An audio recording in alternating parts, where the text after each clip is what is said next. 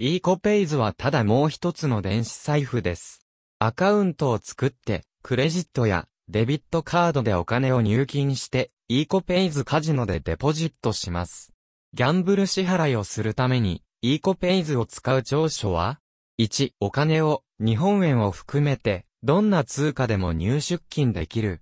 2、カジノで解決できない問題の場合、Ecopayzはどんな質問に答える24時間のカスタマーサポートがある。3、このシステムはすっかり安全なので、お金の心配は無用。4、アカウントを作ったら、ギャンブル支払いだけでなく、どんなインターネット送金でもできる。5、デポジットも引き出しも簡単だから、そんなことをしたことがない初心者でもそれがうまくできる。Ecopayzを認めている、日本カジノはベラジョン、スピンパレス、ジャクパーットシティという日本で人気のあるカジノ、ジパング、カジタビ、最新のカジノである、ライブカジノハウスなどです。